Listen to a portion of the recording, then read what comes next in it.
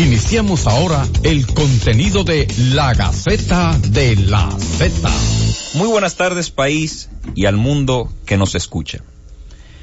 Puesto en el tapete el tema de las interceptaciones telefónicas, debemos partir de que la intimidad, al menos en la República Dominicana y sé que también en otras partes, es una ficción. Cada día cedemos más y más información a quienes a cambio de ocio nos proporcionan nuestras pequeñas chozas en las tribus digitales. Hacemos a terceros parte de nuestros secretos porque nuestra profunda necesidad es de mantenernos conectados y comunicados. Les permitimos seguirnos paso a paso a quienes nos han convencido de que a cambio de esto nos dan seguridad. Por desgracia, la sociedad dominicana se encuentra distraída, porque de otra forma no hubiese pasado por desapercibida la confesión de que a tantos años de que dejó de funcionar el Servicio de Inteligencia Militar de Trujillo, se acepta que es válido interceptar ilegalmente a un ciudadano y sobre todo a una jueza de la Suprema Corte de Justicia. La Gaceta de la Z. Bienvenidos a la Gaceta de la Z, la sintonía un tanto más legítima que legal, pero siempre legal en este espacio. Harold Modesto, con el mejor equipo de la Radio Nacional en temas jurídicos. Buenas tardes. República Dominicana, Francisco Manzano, nada, en sintonía en este día. Tenemos un tema y un invitado también muy especial, de manera que todos escuchen para que podamos forjar un criterio sobre las interceptaciones. Gustavo de los Santos Col con ustedes, muchísimas gracias por la sintonía. La institución más grande del pensamiento jurídico en radio está en el aire. Muy buenas tardes. Muy buenas tardes, República Dominicana. Mi nombre es Edison Joel Peña y esta es la Gaceta de la Z. Sin duda alguna el mejor programa de contenido jurídico social que tiene la República Dominicana, y es por aquí, por la Z101, la mejor emisora de este país. Buenas tardes, país. Buenas tardes, República Dominicana. Aquí de vuelta con ustedes, y qué bueno que sea en este programa de la tarde de hoy, donde justamente introito con lo que es la introducción del programa, con este tema tan sensible, muchachos, con este tema que realmente atañe no solamente a las personas que dirían ustedes, bueno, pero ¿qué pasa que interceptan el teléfono de un ministro, de un gobernador, de un alcalde, de cualquiera de estas personas que tú dices, bueno, pero hay razón quizás en algún momento determinado para interceptarlo, pero ¿qué tal si se intercepta a tantas personas como esto que acabamos de escuchar, que ya es prácticamente fuera de serie? Vamos, Edison Joel Peña, quien tiene el enfoque de derechos del tema ese derecho a la intimidad y a la privacidad que estaremos trastocando durante todo el día de hoy. Así es, ciertamente aquello de las intervenciones telefónicas trastoca el derecho a la intimidad y a la privacidad, también al honor y obviamente la dignidad. Son derechos que también son afectados por estas actuaciones, que evidentemente serán tratadas, como dice el compañero Harold Modesto, en el desarrollo de la clase. Lo que quiero señalar en esta primera parte, sencillamente, es que el derecho a la intimidad es el derecho al espacio privado. Es el derecho a que en ese espacio privado se puedan desarrollar actividades propias de los seres humanos a las que nadie pueda tener acceso. Es el derecho a estar solo, el derecho a tener un espacio donde no puede entrar nadie más que no sea la persona titular del mismo. Esto quiere decir que todo aquello que atenten contra ese espacio está violentando este derecho a la intimidad y a la privacidad, que es bueno deslindar una cosa de la otra, porque es muy breve la línea, es muy simple la línea que lo divide. Por un lado, la intimidad abarca a la persona y puede abarcar un grupo social. Vemos aquello de la intimidad familiar. Mientras que la privacidad, de privacy, porque incluso el origen del derecho, como vamos a ver, tiene su origen en Estados Unidos, es el espacio personal que tiene cada individuo de estar solo, un espacio privado, un espacio donde tiene una comunicación exclusivamente con sí mismo. El origen, muy brevemente, este derecho tiene su parte de los Estados Unidos. A finales del siglo XIX, en Estados Unidos, una señora de nombre Warren, apellido Warren, realizaba con su esposo, que era abogado también, igual que ella, aunque no lo ejercían el comercio de profesión, actividades sociales en Boston, una casa en Boston, y una vez culminadas esas actividades, sobre todo una revista, si no mal recuerdo, se llamaba Saturday Evenings Gazette, se dedicaba a publicar las cosas que escuchaba que ocurrían en ese espacio privado. Eso fue molestando obviamente a esta familia que iba realizando estas actividades, y lo que probablemente la gota que rellenó la copa fue el hecho de que en la boda de su hija salieron algunas a flotes, algunas informaciones de mal gusto. Esto provocó que esta señora, de apellido Warren, se acercara a un estudiante, un compañero de derecho de Harvard, de apellido Brandeis, y le expresara aquello que estaba sucediendo. Esto provocó evidentemente que entre ambos realizaran un artículo criticando y pidiendo que respetaran el espacio privado de las personas. Ahí citaron incluso un artículo anterior de un juez norteamericano de apellido Conley, si no mal recuerdo, que se llamaba The Element of the Tort, como los elementos de la tortura, algo así, donde también criticaba la intromisión, la injerencia por parte del tercero en ese espacio privado de las personas. Obviamente que este artículo fue tan grande, hizo una repercusión tan amplia, que 3 años después un juez de los Estados Unidos colocó este concepto de privacy en una sentencia y lo tomó en cuenta para tomar una decisión. Obviamente esto fue con el transcurso del tiempo acentuándose cada vez más en la jurisprudencia norteamericana. Incluso el abogado Bradley, no me recuerdo bien el apellido, al final pasó a ser miembro de la Corte Suprema de los Estados Unidos. Pero no fue sino a partir de la Segunda Guerra Mundial, cuando todos los derechos, todos sabemos, fueron de alguna manera compilados en convenciones, tratados internacionales y declaraciones. Por eso es que vemos, por ejemplo, que a partir de 1948, en la Declaración Americana de los Derechos Humanos y en la Declaración Universal de los Derechos, la Declaración Americana de los Derechos y Deberes del Hombre y la Declaración Universal de los Derechos Humanos, empezaron entonces ya a colocarse, a tipificarse estos tipos de derechos. Y así sucesivamente, en 1966, 1969, fue llegando hasta que llegó a la Constitución de la República Dominicana y a la ley advertiva. En definitiva, el derecho a la intimidad es el derecho que tiene toda persona de que se le respete su espacio privado. Dijo un gran comentarista de esta emisora, un joven brillante, Eduardo Núñez, lo escuché en la semana que pasó hablar del tema, decir que ninguna persona debe tener miedo cuando hace una llamada telefónica. Y en este país, yo creo que son muy pocas las personas que no temen a que su intimidad, su privacidad, su espacio privado, incluyendo su sexualidad, incluyendo su estado de salud, se vean afectados por la injerencia de terceros que probablemente estén escuchando del otro lado del teléfono. Gracias, Edison. Vamos a una pausa, en breve seguimos con más de la Gaceta de la Z. La Gaceta de la Z. Sigue la Gaceta de la Z. De regreso en la Gaceta de la Z, siendo ya nada más y nada menos que las 5:15 de esta tarde, que va muy rápido, hablando del tema de las interceptaciones telefónicas, el uso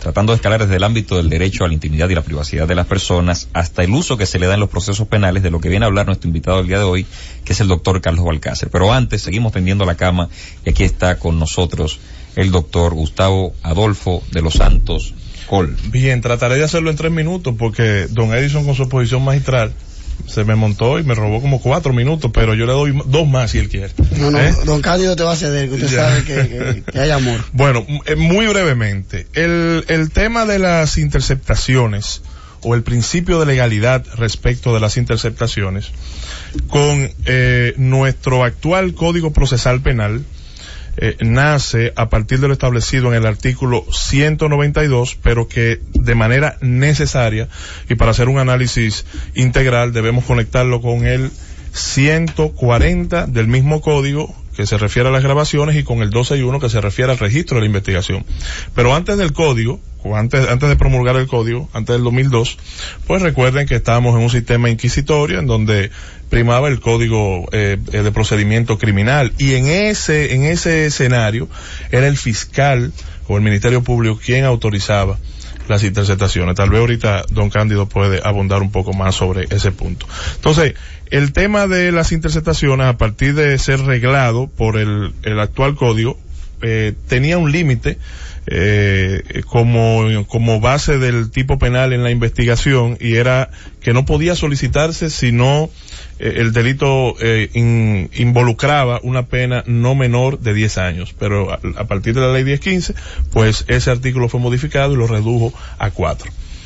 ¿Qué acontece? En la actualidad, no solamente a partir de mi experiencia como Ministerio Público, sino que se continúa de una u otra forma con las mismas, tal vez, debilidades y hasta malas prácticas.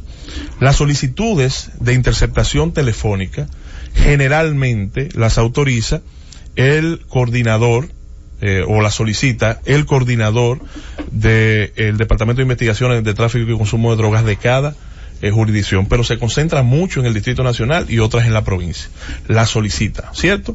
¿A quién? Al juez de la instrucción. Pero en esa solicitud no integra ningún tipo de evidencia relativa a la solicitud que hace. Se refiere única y exclusivamente a una relación de hechos respecto de una investigación que muchas veces nadie conoce. De hecho, la mayoría de las solicitudes, las argumentaciones tanto de hecho como de derecho, son esencialmente de narcotráfico, tráfico de drogas, entre otros delitos que conectan con ese como principal. Lamentablemente, todavía al día de hoy no se cumple como una forma de regular esa práctica con el registro de la investigación. Las solicitudes de interceptación telefónica que se hacen no refieren al fiscal firmante o al fiscal que le está solicitando, y para que luego el juez tenga constancia de que hay una investigación que ha sido iniciada de manera formal respecto de algún tema en particular.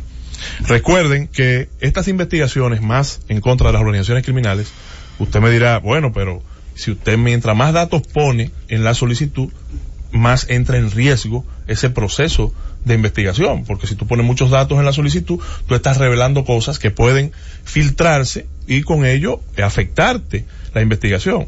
Hasta ahí yo lo creo, pero en el nombre de la protección de la investigación se dan muchas irregularidades. Es un mundo el tema de la solicitud de interceptación, y yo puedo asegurar que no todas se refieren a investigaciones penales en curso, y es donde la autoridad debe poner atención, y es lo lamentable. Aquí se solicitan interceptaciones para dar seguimiento tanto a políticos como a particulares que no refieren investigaciones penales, y el hecho de poder integrar la solicitud de interceptación telefónica a un registro de la investigación, por lo menos pudiera controlar lo que está aconteciendo en el día de hoy respecto del tema. Es obligación, finalmente, del Ministerio Público depurar, filtrar a los auxiliares de la investigación, entiéndase DNCD, DNI, Policía Nacional, y luego entonces a los jueces. Yo recuerdo, ya para finalizar, que había una jueza en el sistema que era muy exigente para dar las interceptaciones, y era nuestra amiga Rosalba Garib. Era muy exigente para otorgar en pro de proteger esa intimidad de la que hablaba Edison. Entonces no es poner un cortapisas a la investigación, sí es controlar, filtrar, para que la intimidad de alguien que no esté siendo investigado no se vea afectada. Bueno, hay que decir algo, que tal como decía Edison, las interceptaciones no solo violan la parte del derecho de intimidad, sino el secreto a las telecomunicaciones como parte de un derecho autónomo. De hecho, la jurisprudencia principalmente española ha ido sobre la tesis, montándose sobre la tesis, la del Constitucional, ha ido montándose sobre la tesis que ha sostenido Gustavo, de que el fiscal debe de solicitar y vincular y por lo menos mencionar el caso. ¿Por qué? Porque el tribunal, en la jurisdicción española, el Tribunal Constitucional no permite la interceptación telefónica para aclarar o alejar sospechas sobre un investigado, sino que tiene que ser vinculado a un hecho concreto, porque la intervención per se no es una prueba.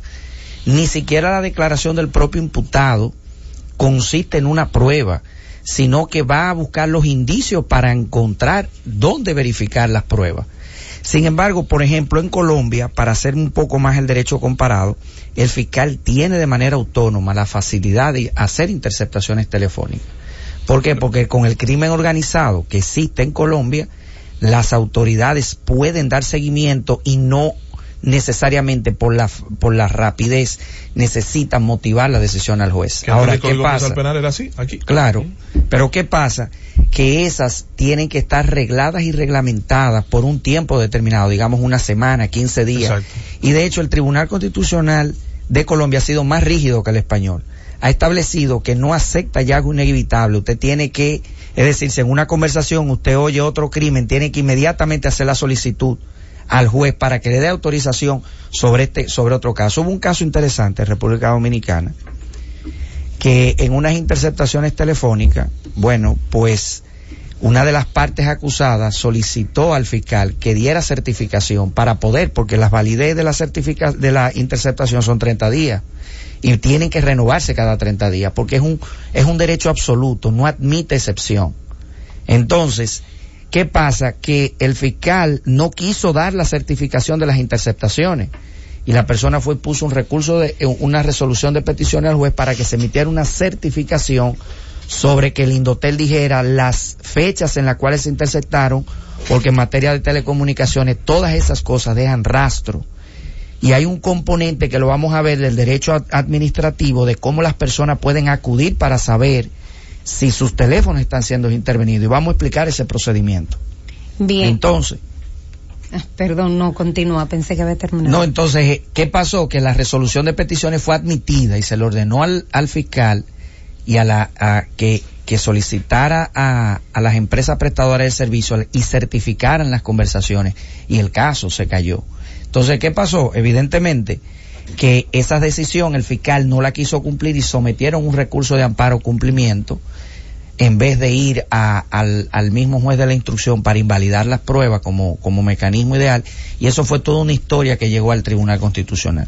Debemos de referir que existen los mecanismos de anulabilidad para que cuando existan intervenciones telefónicas se recauden y se almacenen de manera propia y se transcriban para ser sometidas a juicio. Y por último, hubo una sentencia de la Suprema Corte de Justicia brillante, que las interceptaciones son grabadas y al mismo tiempo dice que tienen que ser transcritas. ¿Cuál de las dos son las que deben de ser válidas para tener en juicio de fondo validez?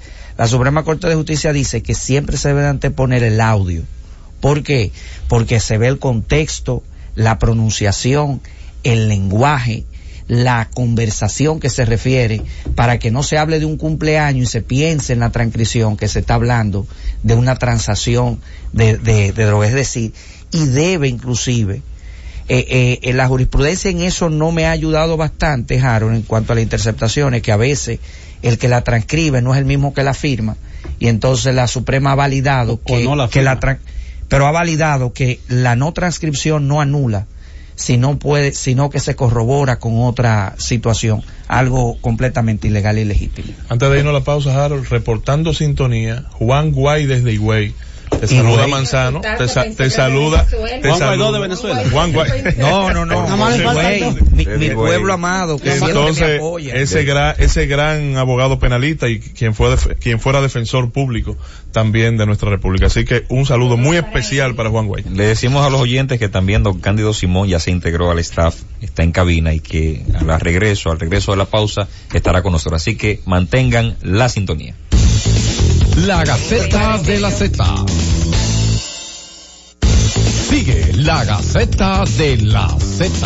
De regreso en la Gaceta de la Z, y este mismo micrófono que ustedes saben que me permite comunicarme con cada uno, ahora va a pasar a a recibir la melodiosa voz de nuestra querida Doris. Gustavo, no te rías, que sabe que es así. Así es. Fíjate, con este tema tan interesante, lo único que me preocupa, y en adición a lo que decía Edison, Manzano y Gustavo también, es que el hecho de tú querer como Estado de proteger un bien, un derecho quizás social, porque la sociedad hay que retribuirle, y en eso estamos de acuerdo, es que no se lleve entonces ese derecho de integridad moral, de integridad muchas veces también que abarca lo físico. El Tribunal de Derechos Humanos de la Unión Europea precisamente ha aumentado, ha abarcado, ha hecho una ampliación precisamente de este derecho que se desprende del derecho a la libertad y llevarlo incluso hasta la parte de lo sexual. Lo que quiere decir es que ese derecho a la intimidad, ese derecho a la privacidad debe ser protegido, no puede ser vulnerado por el hecho de ir en pos de proteger, diríamos que se está buscando, porque no voy a decir específicamente ni voy a mencionar nombres ni personas, porque puede ser de manera generalizada.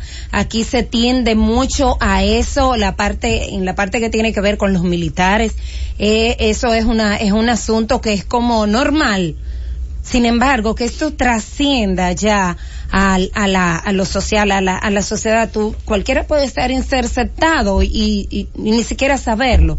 Entonces, sería bueno luego, más adelante, abarcar el tema del límite, hasta dónde puede llegar este límite, qué yo puedo hacer como ciudadano para reclamar entonces que yo me vea, porque decía, creo que Manzano, que hay la forma también de tú darte cuenta cuando alguien te está interceptando el teléfono.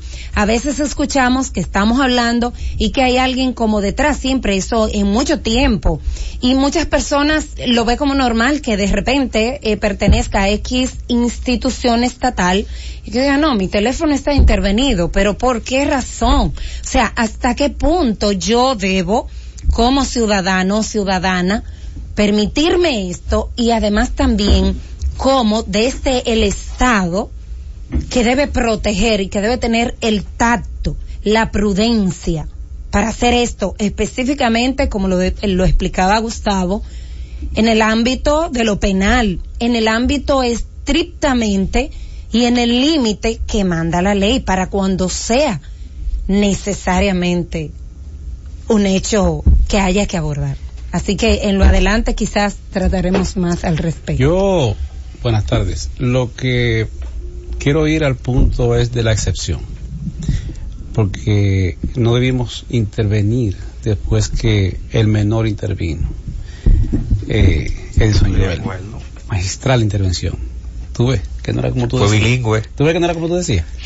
Era mayor de lo que yo decía. Miren, el punto es el siguiente. Primero, ¿de qué que están hablando? ¿De qué que ustedes están hablando? De la intervención de los teléfonos de la gente. Pero óyeme, pero de en serio. Y es verdad que hay un derecho constitucional a que no te intercepten tu comunicación. Porque es normal aquí en República Dominicana. Aquí hay empresas que viven de eso, aquí hay gente que vive de eso. Es más, hay un ex oficial que tuvo un conflicto y fue arrestado por otra causa, porque él fue enviado por el Estado en esa ocasión, de cuyo nombre no me voy a recordar, como decía el manco del espanto. Fue a recoger unos equipos a Israel. Era un equipo para interceptación telefónica para el Estado Dominicano. Y el tipo compró 3. Y en una de esas islitas cercanas, aterrizó, él y una persona fueron el piloto, aterrizó y le dejó dicen que al gobierno cubano. Y evidentemente el gobierno y trajo uno para él. Y lo utiliza y vende y mercadea el tema de interceptación telefónica, lo utiliza para fines privados y el otro para el Estado. Tuvo dificultades que hasta lo arrestaron, después dijeron que por otra razón, porque el gobierno de los Estados Unidos, aliado con Israel, averiguaron cuántos equipos compró y determinaron que solo depositó uno, le dieron seguimiento al rastro del avión y se determinó que había aterrizado en una isla adyacente a Cuba.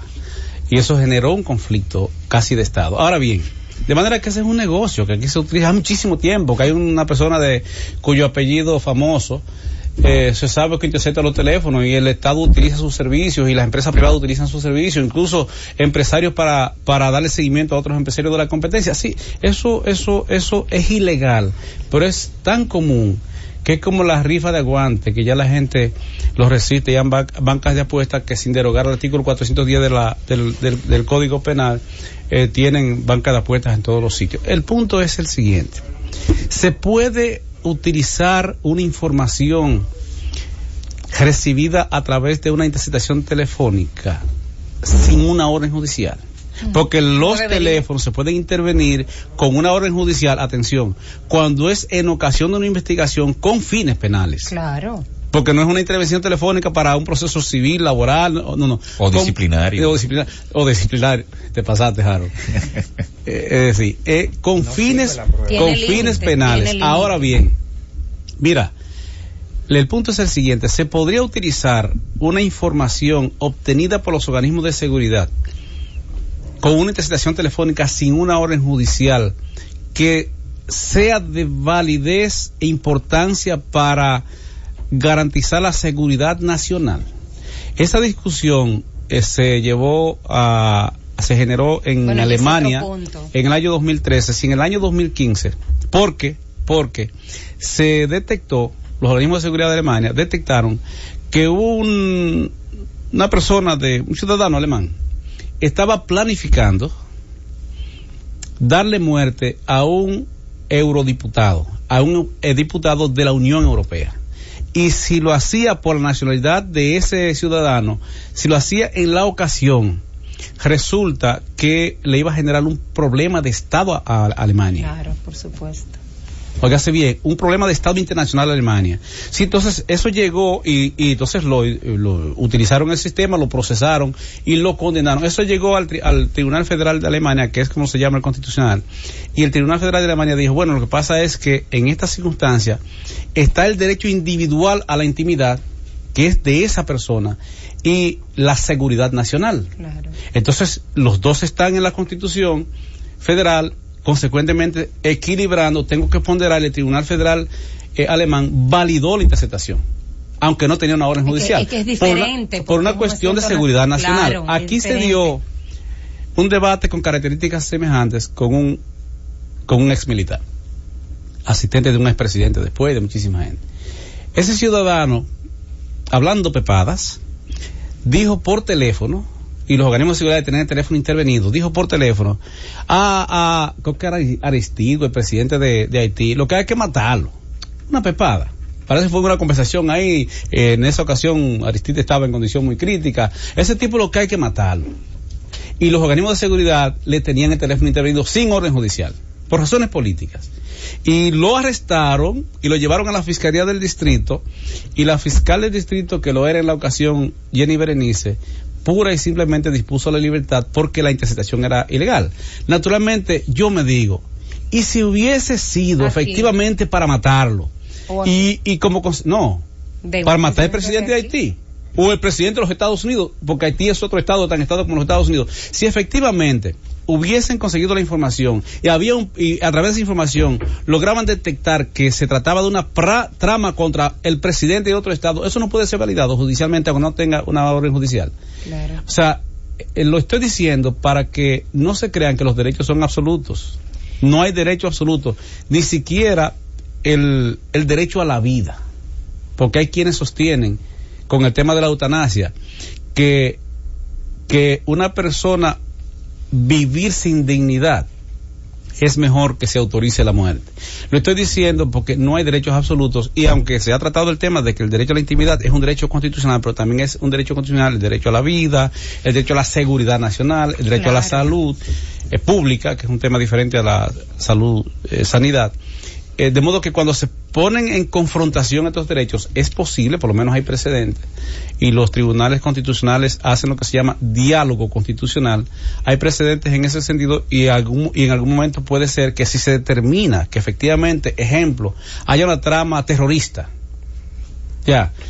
con propósito terrorista, y se consigue una información a través de una interceptación telefónica sin orden judicial, va a venir la ponderación de cuál de los derechos vale más, está por encima del otro, si el derecho a la intimidad personal, que es individual de ese individuo, o el derecho a la seguridad nacional. La seguridad nacional está primero. Muchas gracias, don Cándido, ilustrador, el análisis. Tenemos que hacer un breve espacio para discutir, conversar y darles a conocer más que nada una noticia bastante relevante que nos trae la Universidad Autónoma de Santo Domingo en la persona de Viviana Santana, quien nos va a hablar de la maestría, sería la primera maestría en Ciencias Forenses e Investigación Criminal en la sede central. Pero vamos a ir a una pausa y en breve volvemos con este anuncio. La Gaceta de la Z. Sigue la Gaceta de la Z. De regreso en la Gaceta de la Z, y ya les avisábamos que íbamos a llevarles la primicia de esta primera maestría en Ciencias Forenses e Investigación Criminal de la Universidad Autónoma de Santo Domingo, y para ello tenemos aquí como representante de la universidad a Viviana Santana. Bienvenida, Viviana. Muy buenas tardes a todos los integrantes de la Z 101 y a todos los oyentes de esta gran emisora. Pues como decía nuestro compañero Harold, pues es la primera maestría en República Dominicana de Ciencias Forenses e Investigación Criminal que pues la Universidad Autónoma de Santo Domingo pues está programando.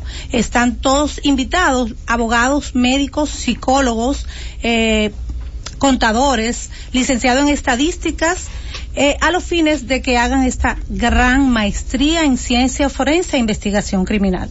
Esto así para la formación de las investigaciones criminológicas, criminalísticas en las ciencias penales, básicamente.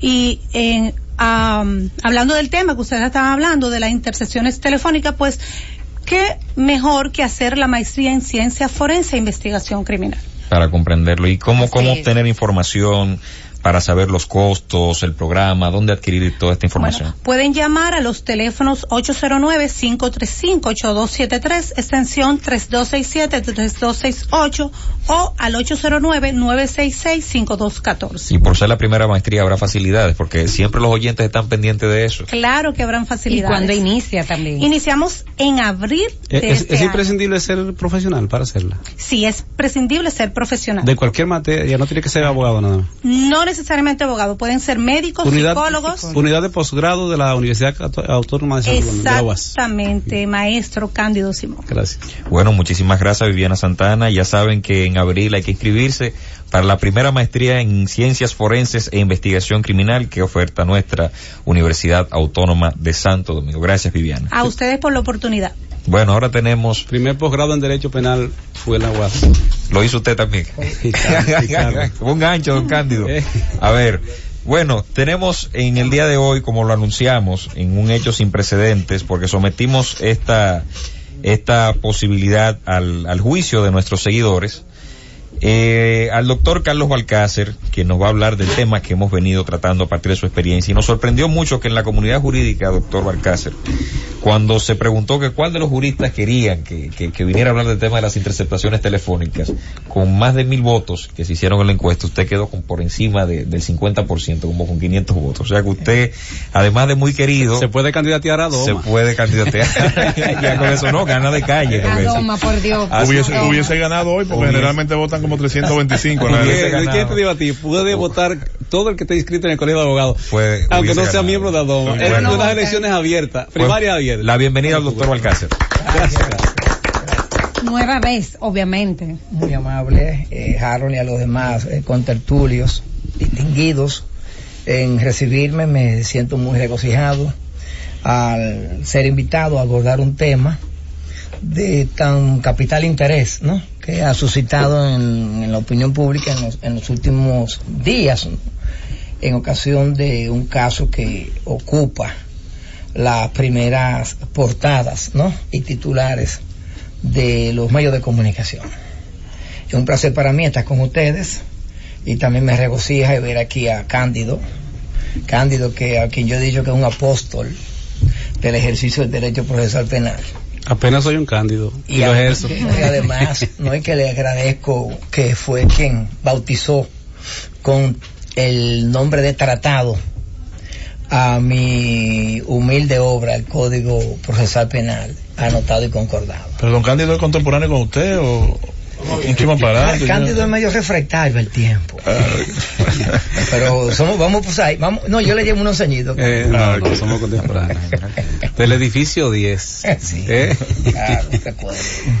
Bien, no, pero nada, dale para adelante. Doctor, bueno, al recibirle aquí a usted una vez más, creo que ya son unas 3 veces más o menos que ha estado por acá por la Gaceta, y en el ámbito de este tema que vamos a continuar, ya díganos al país cuál debe ser precisamente el límite de las interceptaciones telefónicas en la República Dominicana. ¿Cuál debe ser ese ámbito de aplicación realmente de esta figura?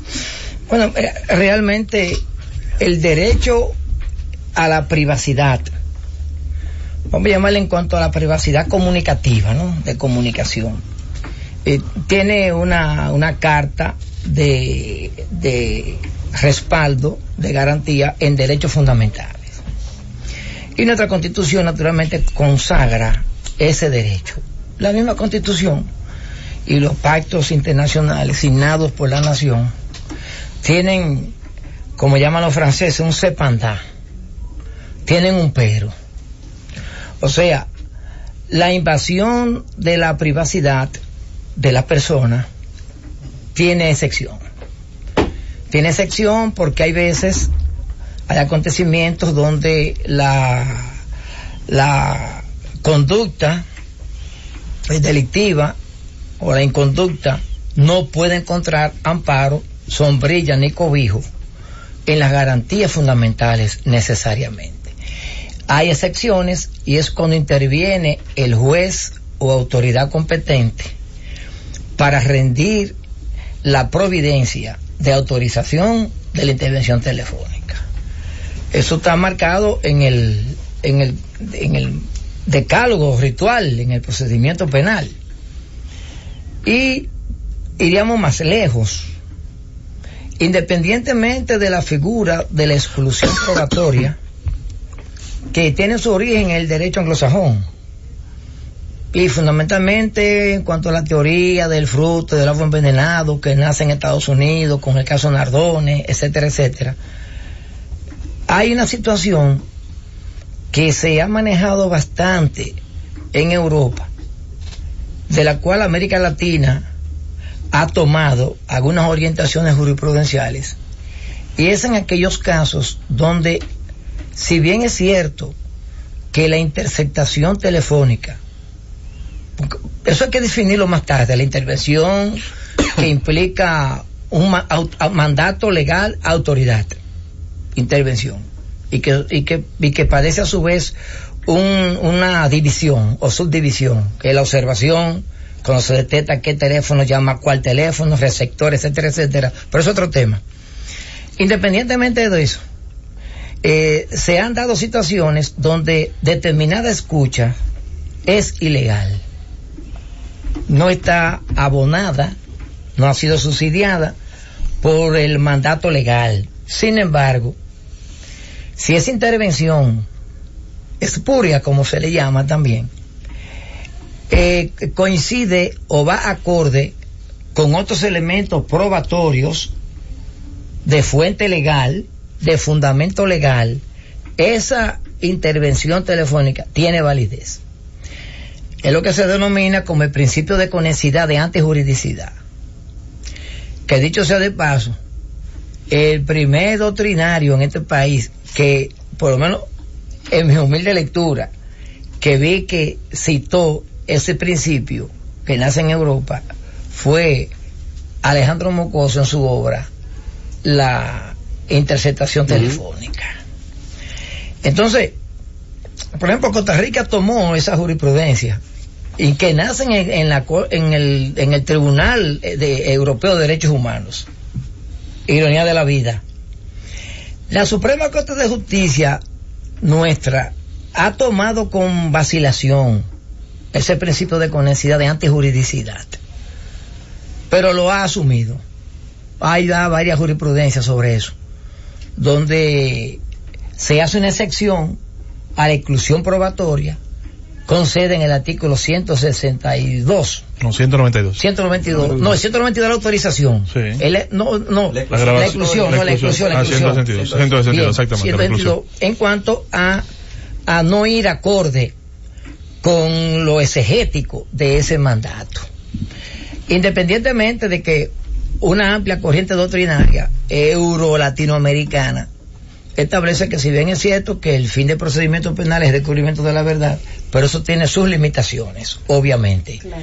Esa sería una introducción que le podría dar ante la inquietud que tú me has presentado, y podríamos ampliar más el tema. Profesor, hay un debate, usted que cita a Moscoso Segarra. Cuando Moscoso Segarra aborda el derecho de la intimidad, dice que la interceptación viola el derecho de intimidad, pero cuando se capta, porque se puede intervenir sin grabar. Cuando se graba, entonces él refiere que es el derecho al secreto de las telecomunicaciones. De ahí se concluye doctrinalmente que cuando vamos al 337 del Código Penal, lo que sanciona es la captación, no la intervención. Sí, entonces la intervención queda fuera de la esfera de la protección de la tutela penal. Sin embargo, desde el Indotel se puede sancionar esta práctica, pero ¿cómo en la práctica se hacen ese tipo de intervenciones y no se sancionan, no se persiguen? ¿Cómo tienen ese banco de impunidad? Bueno, yo tengo unas anotaciones aquí, por cierto, sobre la resolución del Indotel y la de la Suprema Corte de Justicia. Recuerden que, en principio, con la resolución 1920 fue la de garantías, las medidas anticipadas al Código Procesal Penal. Pero la Suprema Corte de Justicia rinde una resolución. Rinde un reglamento. Un reglamento de interceptación. Y la resolución la había hecho el Procurador General de la República. Interpretando la ley 153, que después se la declararon inconstitucional. Bueno, mira, lo que ocurre es lo siguiente. Lo primero es que tenemos que remontarnos al origen del tema de la interceptación telefónica. El Código de Instrucción Criminal derogado de 1884 no tenía una reglamentación, no tenía una disciplina, Cándido, en cuanto a la interceptación telefónica. Sí. Pero no solamente ese Código de Instrucción Criminal, el de Procedimiento Criminal, también el de Chile, también el de Colombia. La situación se viene más o menos a disciplinar. Fíjate que este código tipo, ¿verdad? El que aspiramos, ¿no? Tiene un origen. Nos vamos a Italia, al Códice Rocco, tanto de 13 como de 30, donde interviene en el último Vincenzo Mancini. Ahí empieza a reglamentarse el tema de la interceptación telefónica. Luego Alemania hace copia de ese reglamento de disciplina dentro del código.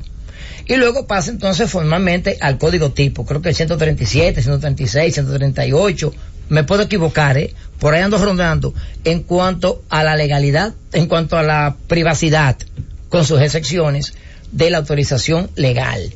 Bien, ese código Rocco, fíjate que encuentra, diríamos, el receptor más noble en el Código Procesal Penal de Córdoba, el cordobés, que es un código mellizo, obviamente, al nuestro Código Procesal Penal. Por eso es que no es accidental que ese Código Procesal Penal de Córdoba, anotado por José Ignacio Caferata Nores y doña Aida Tarditi, la magistrada, es el que más, en sus 3 tomos, el último tomo sintetiza el 1 y el 2, pues Rebaidean, que fue que lo sintetizó, de Editorial Mediterránea, hace una síntesis y es un símil de nuestro Código Procesal Penal. Es decir, en conclusión, el 192 es el que te reglamenta, ¿no? Como dice de los Santocol, el tema de la interceptación telefónica. Ahora, ¿qué ocurre? Ocurre de que cuando lo principal es que sea competente la autoridad que rinda la autorización, pero también el Ministerio Público, en base al artículo 280, que le da facultad a ocurrir ante el Ministerio Público y ante la noticia crimini. O sea, espérate, aquí entendemos que hay un brote de legalidad. Fíjate que en cuanto a pena privativa de libertad que superen los 4 años, ya el juez tiene una orientación sobre qué tipo de investigación es que tengo a manos y por ende qué es lo que voy a autorizar.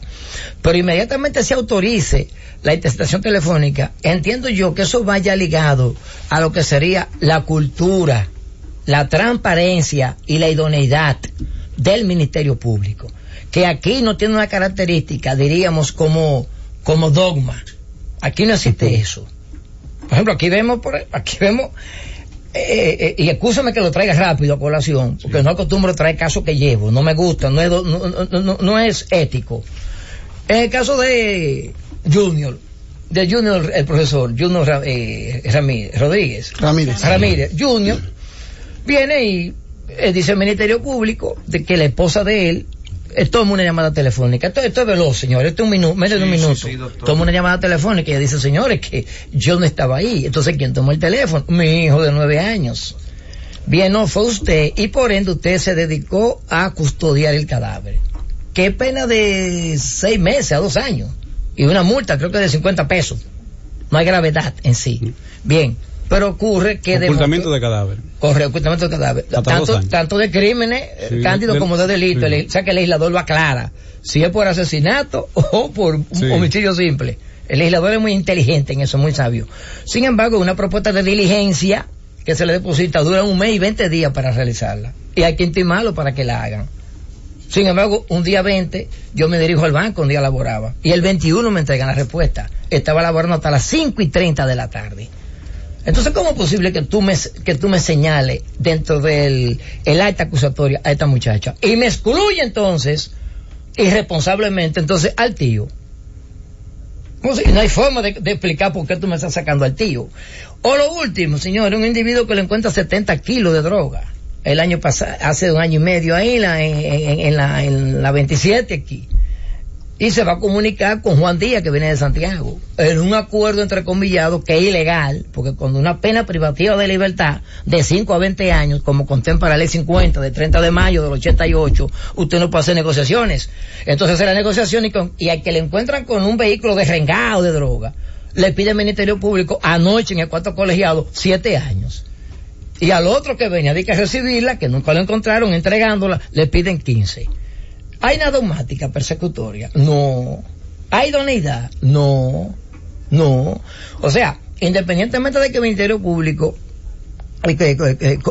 como ente de impuniente, o sea, de perseguir, está llamado obviamente a sofocar toda manifestación de ilicitud y de perseguir y de llevarla a los tribunales, es naturalmente que tiene también que velar por la permanencia del inocente. Entonces, en conclusión, el tema de manejar una autorización judicial de intervenir un teléfono es un asunto que no vas tú a ver de una forma idónea, transparente, diríamos, con mandato ético, estatal, como debe de ser. Eso no se va a ver. Sí, doctor, esa forma alegre en que se solicitan las intervenciones telefónicas, ¿son sancionadas? O sea, ¿deben serlo? ¿Debe el Ministerio Público, como dice el doctor Gustavo de los Santos Cor, acompañar con esa orden algún medio o indicio que le establezca al juez la urgencia y la peligrosidad que sea tan grande como para romper el derecho a la intimidad? ¿Qué pasa en República Dominicana que eso no se cumple? ¿Cuál es su opinión? No, lo que pasa es lo siguiente, que el juez natural de la autorización es el juez de la instrucción. Y aquí los jueces de la instrucción indagan la pertinencia de la instancia. No.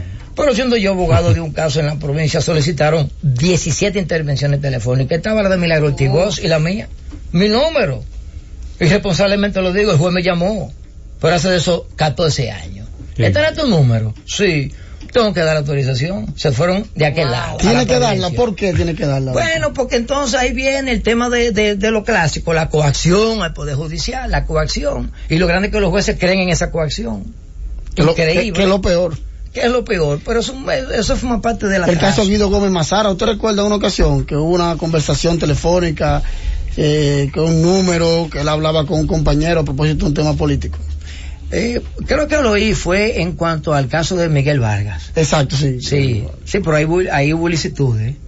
Vemos el contenido de esas conversaciones. Una pregunta. Y es otro tema que lo podemos guardar para otro programa. Para el ciudadano de a pie, ¿Se puede perseguir el espionaje? ¿Qué le recomienda usted a la ciudadanía para perseguir hasta sancionar algún tipo de... Era mi pregunta. Es que no se puede. En primer lugar, por ejemplo, donde está la dictadura de la ley, los Estados Unidos, donde un tal Oriental o James Simpson se le fuente la pierna a la fiscal Marcia Clark, o donde un atentado en Oklahoma hizo un cementerio con 178 personas, y dijo el jurado, Terry Nichols, ese no lo podemos matar. Ahora Timor y BC, donde a esa formación autorizaron a todo funcionario norteamericano a intervenir teléfono por no más, creo que de una semana, sin orden judicial. Sí. Ustedes lo saben, sí. Cuando Jimmy Carter, en el 78. Luego, cuando George Bush hijo, se reedita esa ley de espionaje en Estados Unidos. Igual hizo Alemania también. Y con la ley Patriot Act. Y con la ley, correcto. Incluso hasta ahora vigente, hasta el 2017. Sí. Me confieso, indocumentado, no sé si de 2017 fue prorrogada hasta hoy. Creo que después de 11 de septiembre, que todo es blanco y negro ya, en materia de seguridad. Creo que, no estoy seguro si fue reeditado o no, incluso cuando George Bush hijo fue con retroactividad, por cierto, en el 2008, con retroactividad. De manera pues que esa cultura, lo único que podemos nosotros tener, lo único, y eso sí, que aquí casi no se ejercita, tú procesar, y con esto yo me quiero, por favor, que nadie vaya a interpretar que yo estoy en contra del tema de la función del Ministerio Público como representante del interés social en cuanto a interceptación telefónica previamente ordenada. No.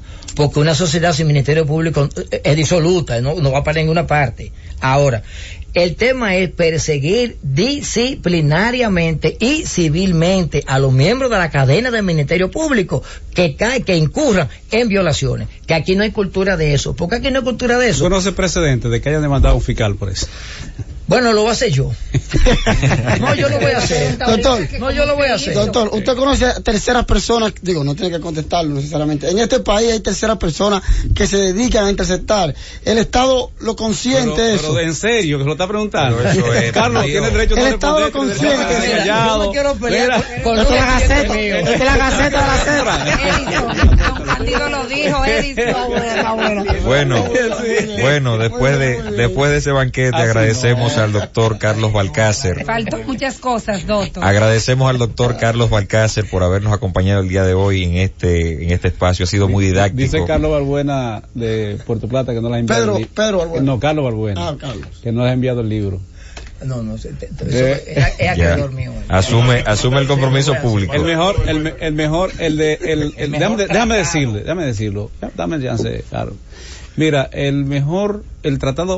por eso sugerí que hiciera tratado. Carlos tenía Código Procesal Penal anotado, nuevo código, decía. Digo, primero ya no es nuevo, y segundo esto es un tratado, cuando lo vi. 10 tomos tiene.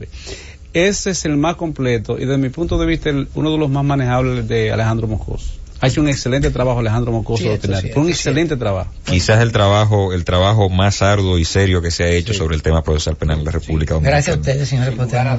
Por favor, gracias a usted, doctor. Y bueno, antes de irnos, quiero compartirles que el lunes el Observatorio Judicial Dominicano y la Escuela Nacional del Derecho tienen una conferencia allá en la calle María Teresa de Toga, número 12, Cámara de Comercio y Producción de la Romana, sobre las dinámicas probatorias en las medidas de coerción. Así que, queridos oyentes, nos vemos y nos escuchamos el próximo sábado. Bye, bye. La Gaceta de la Z.